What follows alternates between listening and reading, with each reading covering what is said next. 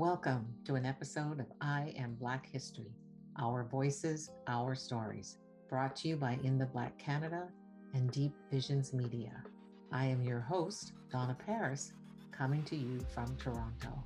In the spirit of reconciliation with Indigenous peoples in Canada, I, Donna Paris, solemnly pledge to learn more about Indigenous peoples and issues, to not perpetuate stereotypes in my conversations or observations, to read the Truth and Reconciliation Commission of Canada's 94 calls to action, to read the 231 calls for justice in the final report of the National Inquiry into Missing and Murdered Indigenous Women and Girls, and to actively encourage ongoing support of National Indigenous Peoples Day every June 21st and National Day for Truth and Reconciliation on September 30th.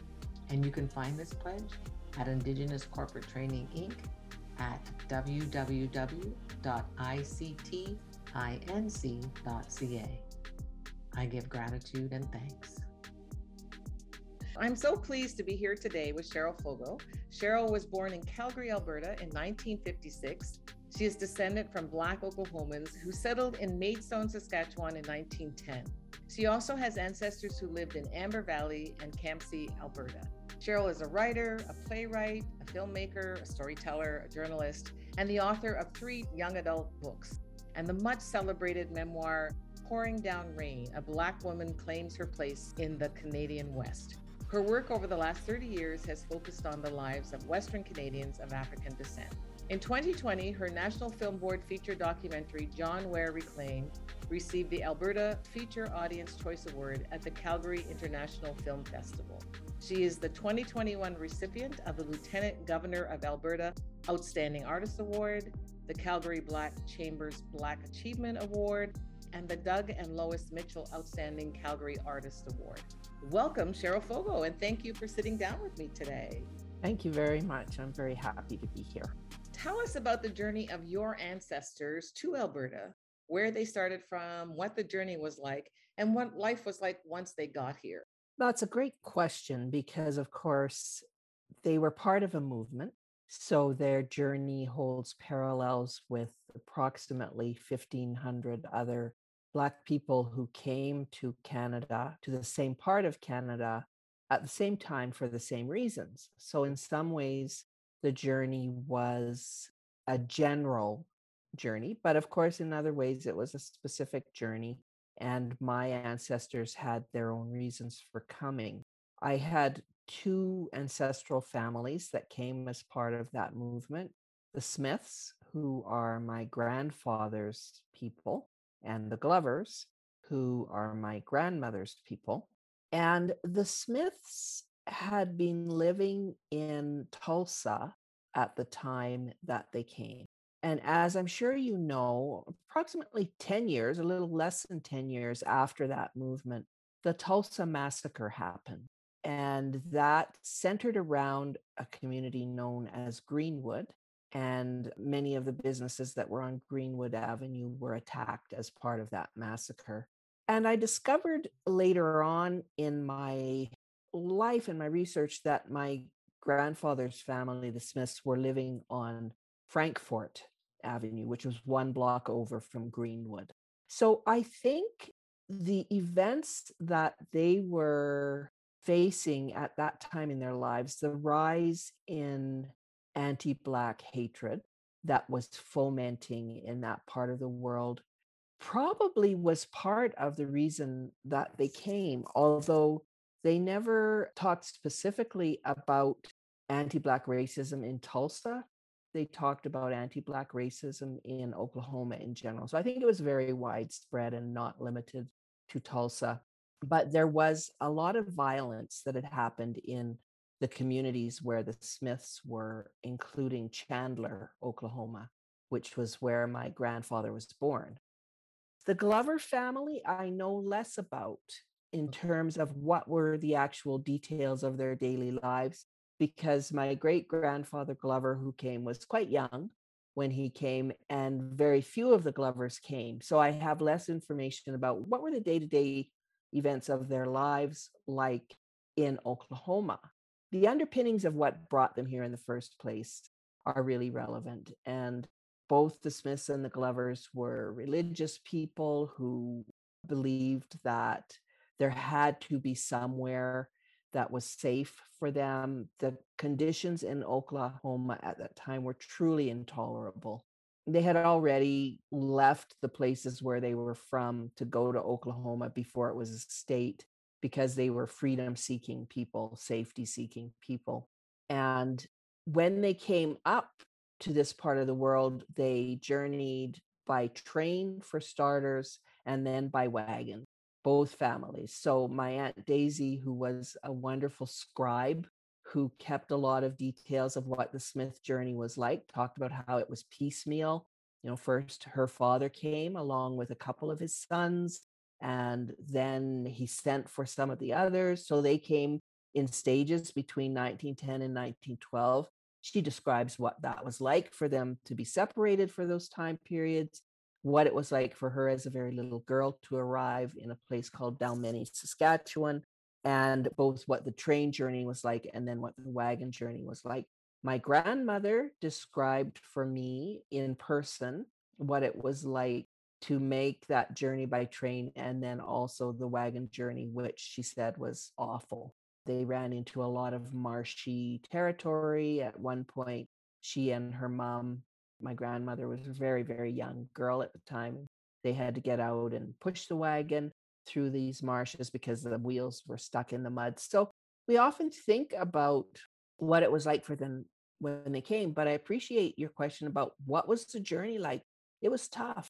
As I'm sure you also know, people were stopped at the border by authorities who were not happy to see them. So they endured that harassment and physical exams and hostility at the border, and then, had to keep coming through with their wagons and endure that hardship as well. And then arrive in places where there were no homes. They had to erect homes very quickly. Often sod huts were their first homes. I got a chance to see a sod hut in person just a couple of days ago, and believe me, not pleasant. These were large families. Their initial arrival would have been very, very difficult. And then they worked together to build cabins and build the churches and the schools and that kind of thing. And the community was incredibly important to their survival. The Smiths, because Aunt Daisy was a wonderful scribe, she also describes the racism that they experienced after they came. And that was racism that was embedded in the systems that were in place in the schools, in the policing of the communities, in some of the neighboring farms. They met some wonderful people and they were welcomed by some, but very much so not by others. They encountered people who were members of the Ku Klux Klan, which was quite active in Saskatchewan and Alberta at that time. So a lot of hardship. It must have been very discouraging for many. They were running away from something, as you said, and they had hopes for this new life. Were they surprised to find what they found? Some of them were. I think the deeper their belief was in the notion of a promised land, the more surprised they were. Others were more cynical about the world.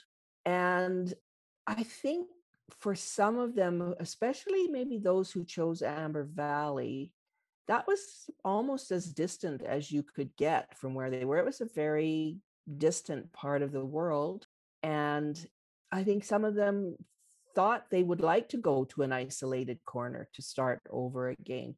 So I think the level of violence and hatred that they experienced for some was quite a surprise.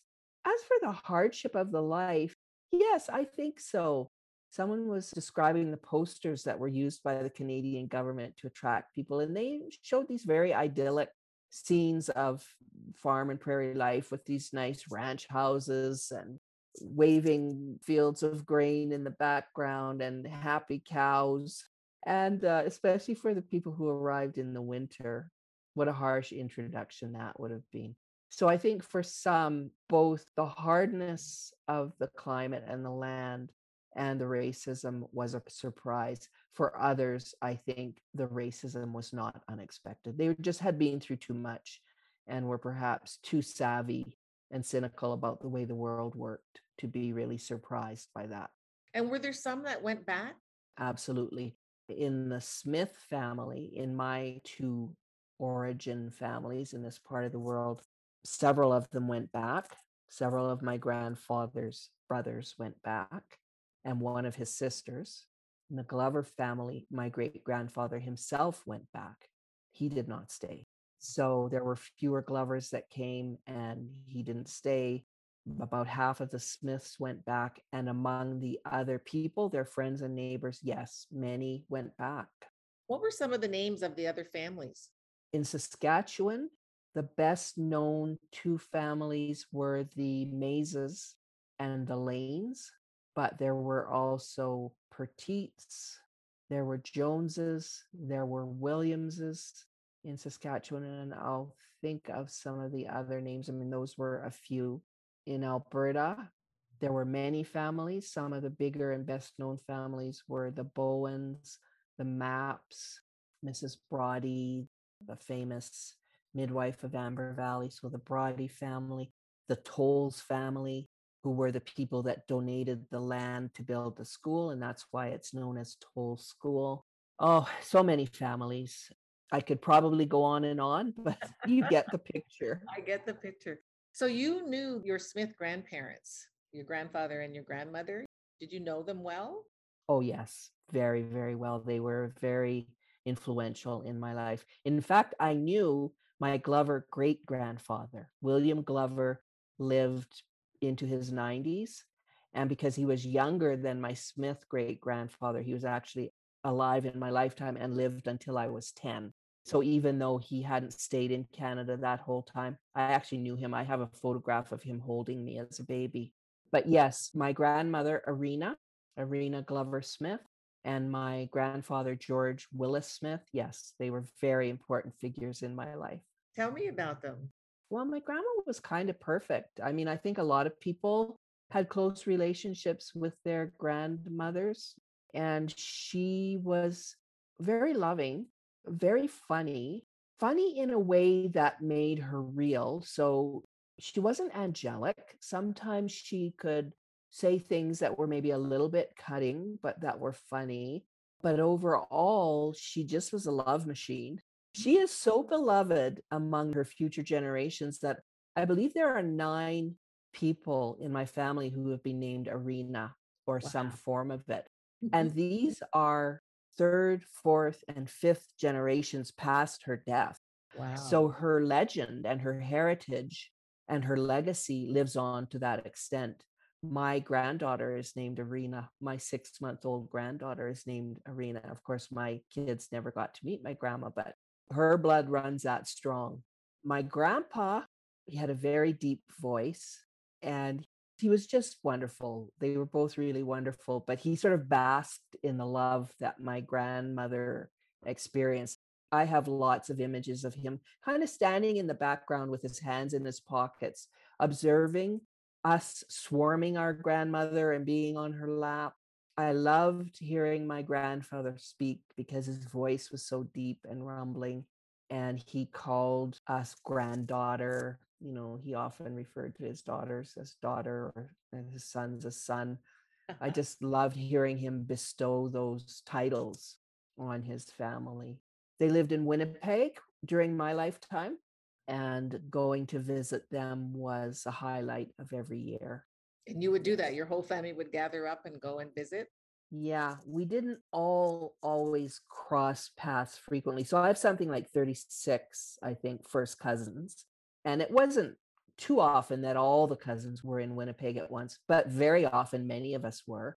2 of my mom's sisters, so 3 of the Smith girls lived in Calgary, and one of their sisters remained in Winnipeg.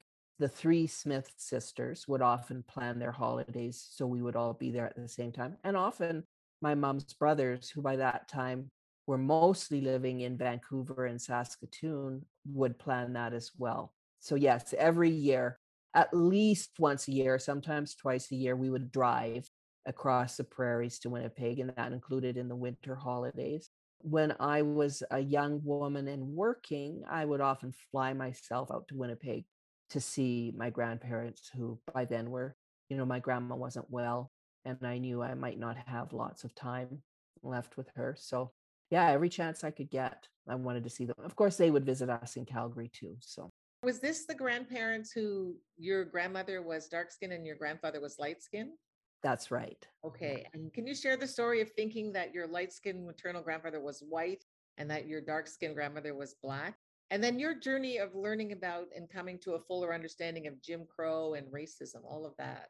Yeah, in Pouring Down Rain, I talk about how at around about the age of 6 or 7, I asked my mom why grandma was black and grandpa was white. Or maybe I just asked her why grandpa was white. And she, said, "Oh, no, no, no, grandpa's not white." And I said, "No, yes, he is. You're mistaken, mother." Went and got the photograph of them that was in our china cabinet in our house in Bowness and said, "See right here, here's the evidence." And she talked about how he was a light-skinned black man and how that was kind of a plague for him, how he would sometimes be mistaken for white, except he had very African hair. And it was common for men at that time to wear hats. So he would often take off his hat before entering a space so that people would know he was black. And he ran into that situation that light skinned black people run into, which is they hear the extent of white people's racism when they think no one in the vicinity to hear them is black. I don't know if you've read the book Incognegro, which No. is about exactly that. It's a good book. I recommend it. And it's about black people who went underground in the civil rights movement, light-skinned black people. It was through hearing those stories of why my grandparents did not like to go back to the States even to visit. They had lots of family there.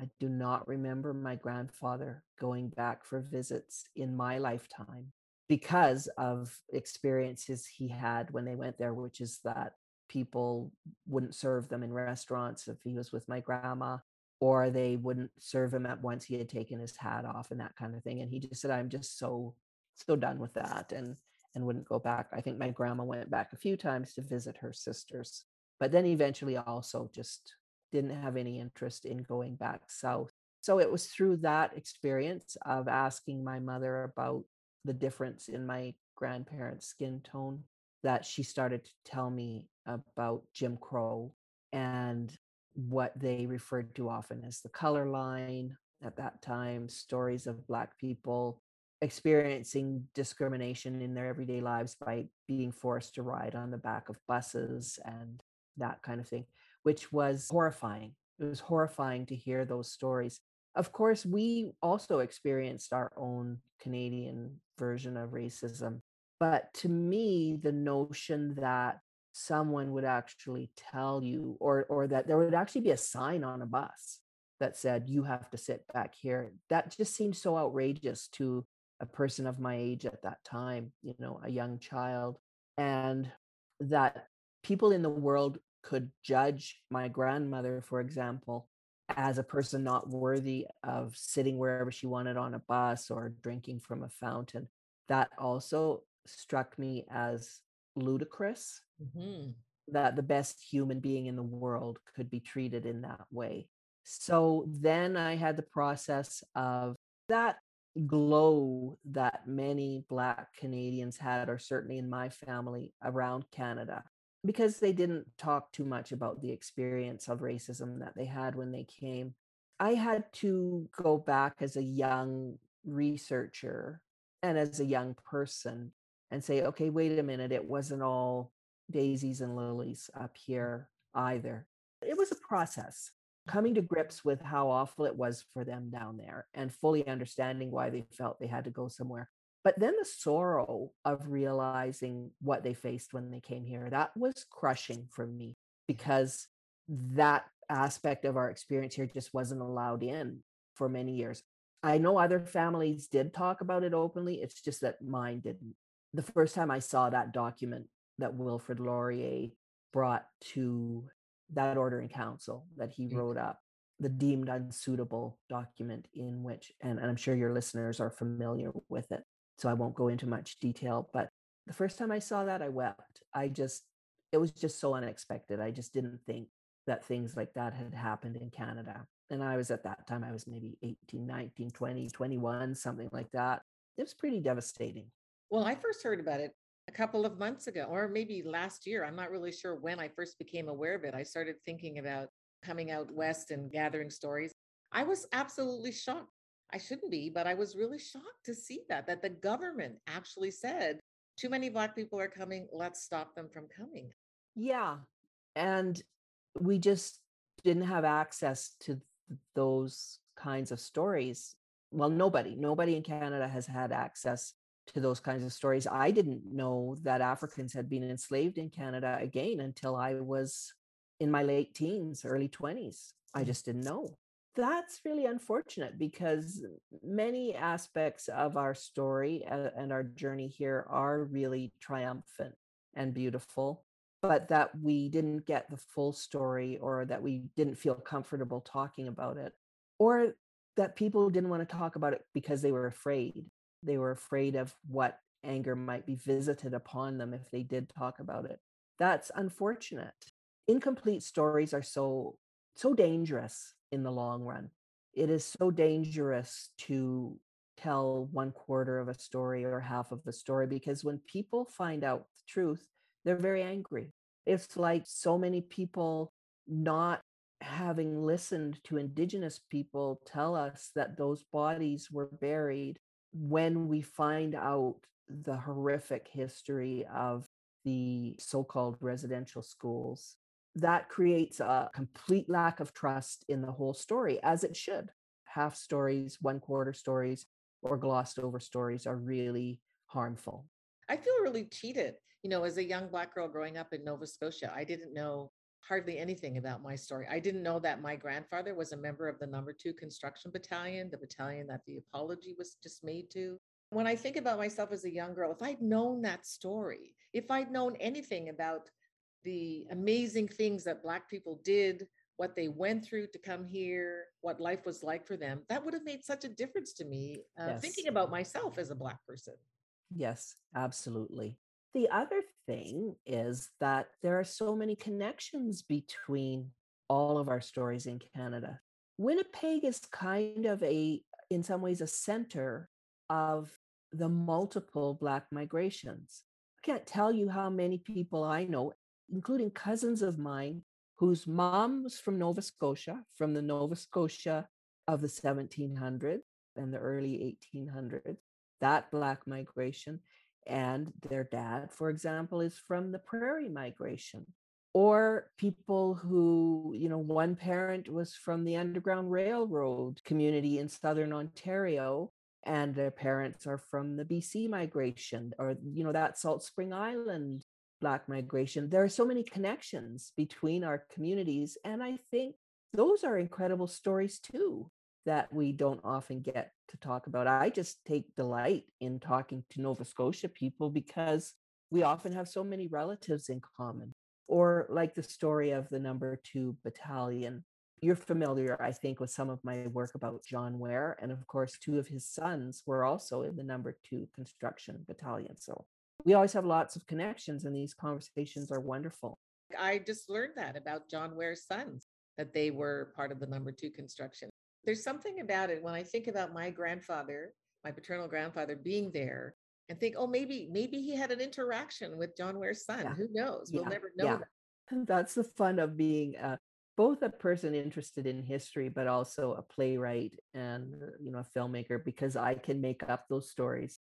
I could put your grandfather, did you say it was your grandfather or your great Yes, grandfather? my paternal grandfather. Yeah, your paternal grandfather. I could put him in a story with Arthur and William Ware. Okay. I love the idea of that. We'll come back and talk about this some more, and I want to talk about John Ware. But can you tell us about your Aunt Edie and your Uncle Andrew, Mhm. where they were born, what their lives are like, what community meant to them, and what they passed on to you about community? Mhm. So Aunt Edie was my mother's older sister. My mom had Ethel, Edith, Pearl, and Pauline. And my mom is Pauline, one of the twins, Pearl and Pauline. Aunt Ethel was the sister who stayed in Winnipeg, and Aunt Edie was the sister who was their, I guess, substitute mother figure when they were in Calgary, because my mom first came to Calgary to do her grade 11. So they were pretty young. The twins were pretty young when they came here.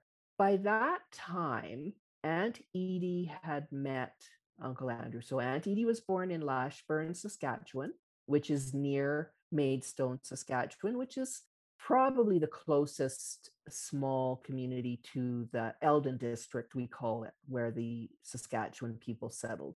So she was from the Saskatchewan piece of the Black Migration of 1910, and Uncle Andrew was from the Campsie piece of the Black Migration of 1910.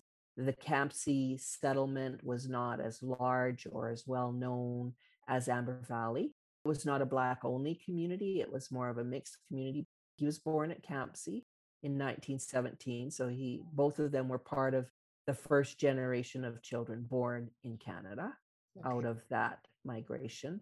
And Uncle Andrew also had very close ties to the Amber Valley community because as a young minister, he preached for a little while at Amber Valley, and so many of our relatives, both from Saskatchewan and from Campsie, married Amber Valley people. He, as a young preacher, came to Calgary to hold some special meetings in 1940. Was it 1946? Must have been just after the war. Dear listeners, please do not quote me on the date. I know I wrote it in an article and I know it, but circa 1946, he had come to Calgary to hold some special church services. And Aunt Edie was living here at that time, working in one of the famous chicken restaurants, one of the two famous chicken restaurants we had in Calgary. There was the Chicken Inn and the Chicken Fry. And Aunt Edie had at various times worked at both. So I don't know if at that time she was working at the Fry or the Inn, but the community heard about this young Black preacher who had come to hold special meetings. And of course, the Black community turned out in droves to support these services. He was supposed to just stay temporarily, but they met and fell in love and got married in Calgary and stayed here for the rest of their lives.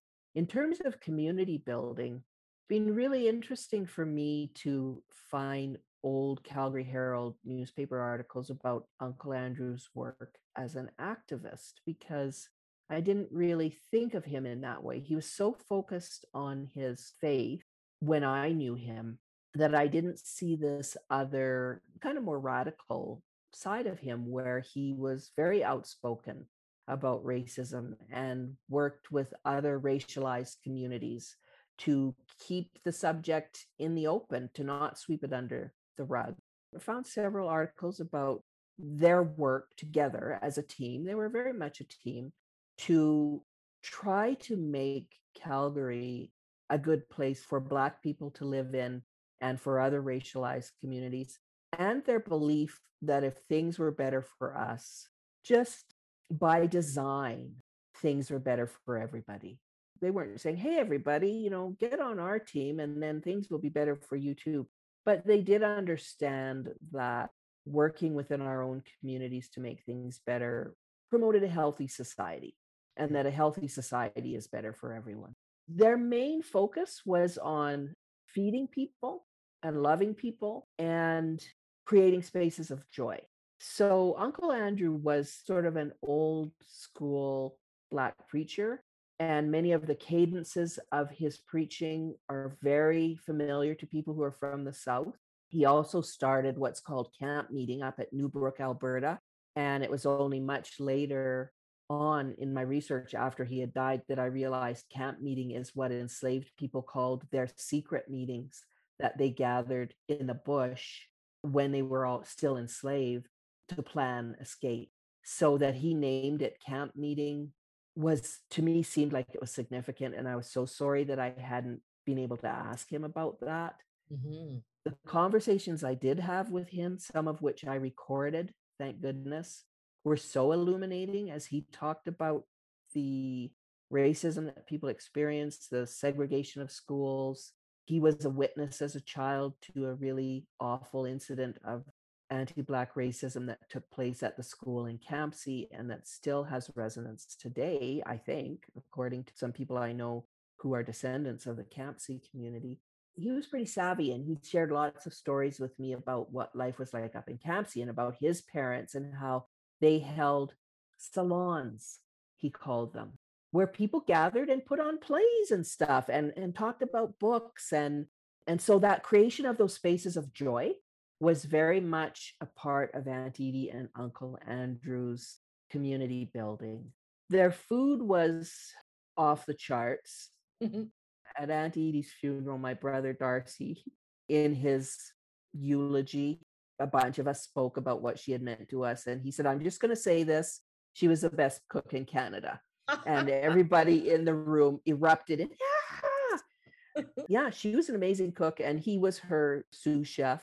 He was a big, powerful, very handsome man with very African features. And I just remember him with his flowery apron. And I just love that image of him not caring about that stereotype of, does a manly man wear a flowery apron? I loved his ignoring of some of the strictures on gender that were quite common. He also cried easily. He had a heart that deeply felt people's pain and sorrow. He laughed easily. I remember his cackle, but I also remember his tears. Both were very much a part of him. They fed everybody who wanted to come every Sunday for decades. Dozens and dozens and dozens of people, like just the hours that they put into the meals that were brilliant. And then I don't know if you've read my article that's on the Black on the Prairies website about them, but yes, their garden. And that I asked my cousin Philip recently, like, did that food come from the garden? Like, because the greens and the potatoes and all those things, the carrots and everything, had to come from somewhere. And Philip said, yeah, but not just that garden that you saw in the backyard, which was beautiful, but 2 huge plots on the outskirts of the city that the Risby family harvested every week, twice a week, that they tended and cared for. Just that alone, just telling you that alone tells you how much love there was in the hearts of those 2 people. That's a lot of work. A lot of work. I went out and watered my plants on my front deck this morning and really felt I'd put in some work there. They love to laugh and they love to tell stories. And I'm so grateful that I have so many of their stories that I can dig into. This has been part 1 of my conversation with Cheryl Fogle. While doing this project, I've come to learn the importance of us hearing the full story of what the journeys of Black folks to this country was like and what life was like once they got here.